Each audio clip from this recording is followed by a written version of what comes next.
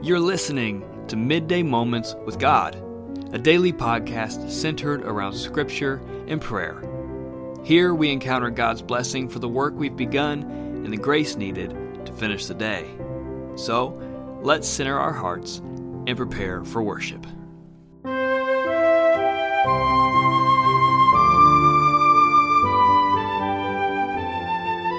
Let's center our hearts as we hear this call to prayer.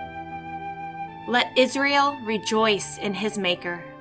Let the children of Zion be joyful in their King.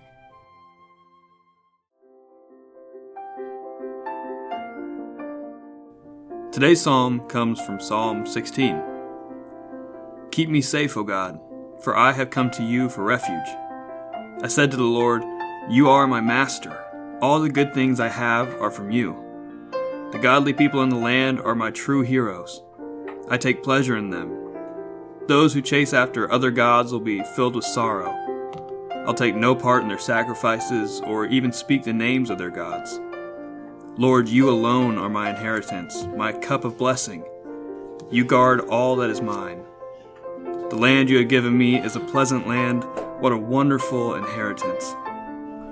I will bless the Lord who guides me. Even at night my heart instructs me. I know the Lord is always with me. I will not be shaken, for he is right beside me. No wonder my heart is filled with joy, and my mouth shouts his praises. My body rests in safety, for you will not leave my soul among the dead, or allow your godly one to rot in the grave. You will show me the way of life, granting me the joy of your presence and the pleasures of living with you forever. As we prepare for today's scripture reading, I want to encourage you to listen intentionally. Pay attention to the words that stand out to you. Listen to the emotions you feel and the pictures that come to mind. These are just some of the ways God might be speaking to you.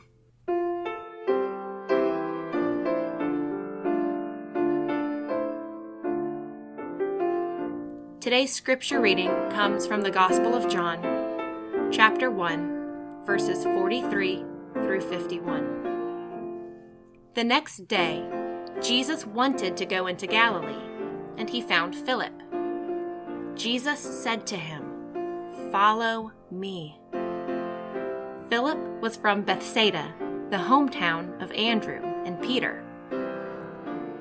Philip found Nathanael and said to him, We have found the one Moses wrote about in the law and the prophets, Jesus, Joseph's son, from Nazareth. Nathanael responded, Can anything from Nazareth be good? Philip said, Come and see. Jesus saw Nathanael coming toward him and said about him, Here is a genuine Israelite in whom there is no deceit. Nathanael asked him, How do you know me? Jesus answered, Before Philip called you, I saw you under the fig tree. Nathanael replied, Rabbi, you are God's son. You are the King of Israel. Jesus answered, Do you believe because I told you that I saw you under the fig tree?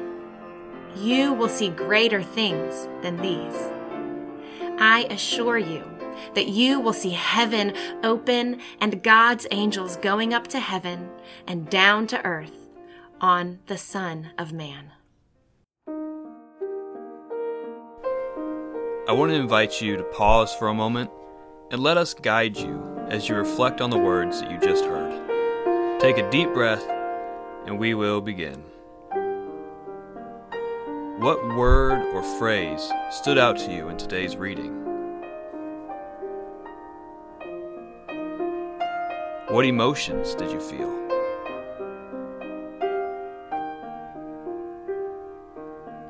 Who or what did you picture in your mind?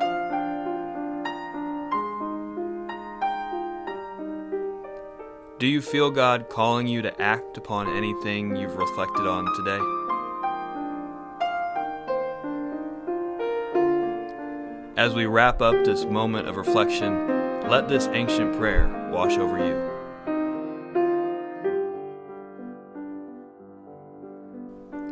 The Lord is my God, the Lord alone. I will choose to love the Lord my God with all of my heart, with all of my soul, and with all of my strength. All glory is God's. Amen. This week I'm reading from a little book by Bishop Ken Carter, who's bishop in Western North Carolina Conference, and it's titled Unrelenting Grace, A United Methodist Way of Life. In this section, he begins by quoting the late Bishop Reuben Job in his book, A Wesleyan Spiritual Reader, who said, "Methodist life was marked by a deep and authentic personal piety that led to a broad and uncompromising social involvement. Methodists were known for their prayers and for their commitment to the poor and disenfranchised. This commitment resulted in persistent efforts to build houses of prayer and worship, as well as consistent efforts to visit the prisons, build schools and hospitals, and work for laws that move toward a just and peaceful social order. Not everyone agreed with or applauded the way early Methodists lived, but it did not require many at any one place to make a difference." Bishop Carter offers these comments. United Methodists, if we remain true to our origins, are shaped by a religion of the heart. The heart represents the essence of who we are, and that essence has everything to do with our creation in God's image and our calling to live fully into that identity. We know that identity to be love. A religion of the heart is a love for God who first loved us.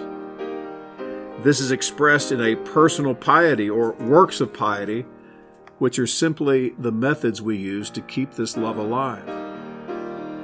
All relationships require this kind of attention, and our relationship with God is no different. The absence of this intentionality leads to stubbornness in the relationship, which is defined in the Old Testament as a hardened heart. Spiritual methods and practices keep us in relationship with God, and they are a pathway toward a life shaped toward God's desires for us in this life. Now let's join together in prayer, letting God hear what's on our hearts. Lord, when we open our hands and hearts to the poor, your kingdom is at hand. Remind us that there is always enough to give to those who are in need. Make us generous today with the good you have entrusted to us. Together, let us pray for the people of this congregation. For those who suffer and those in trouble.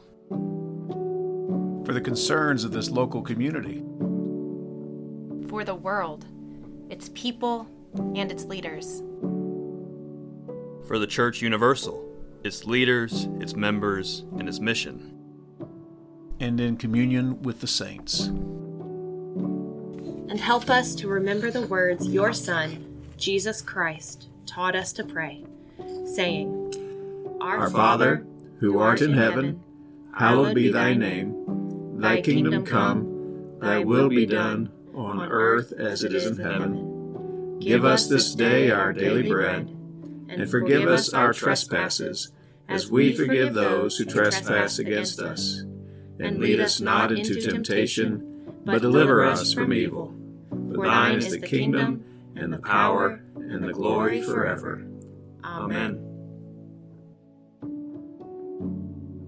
May the peace of the Lord Christ go with you wherever he may send you. May he guide you through the wilderness, protect you through the storm. May he bring you home rejoicing at the wonders he has shown you. May he bring you home rejoicing once again into our doors.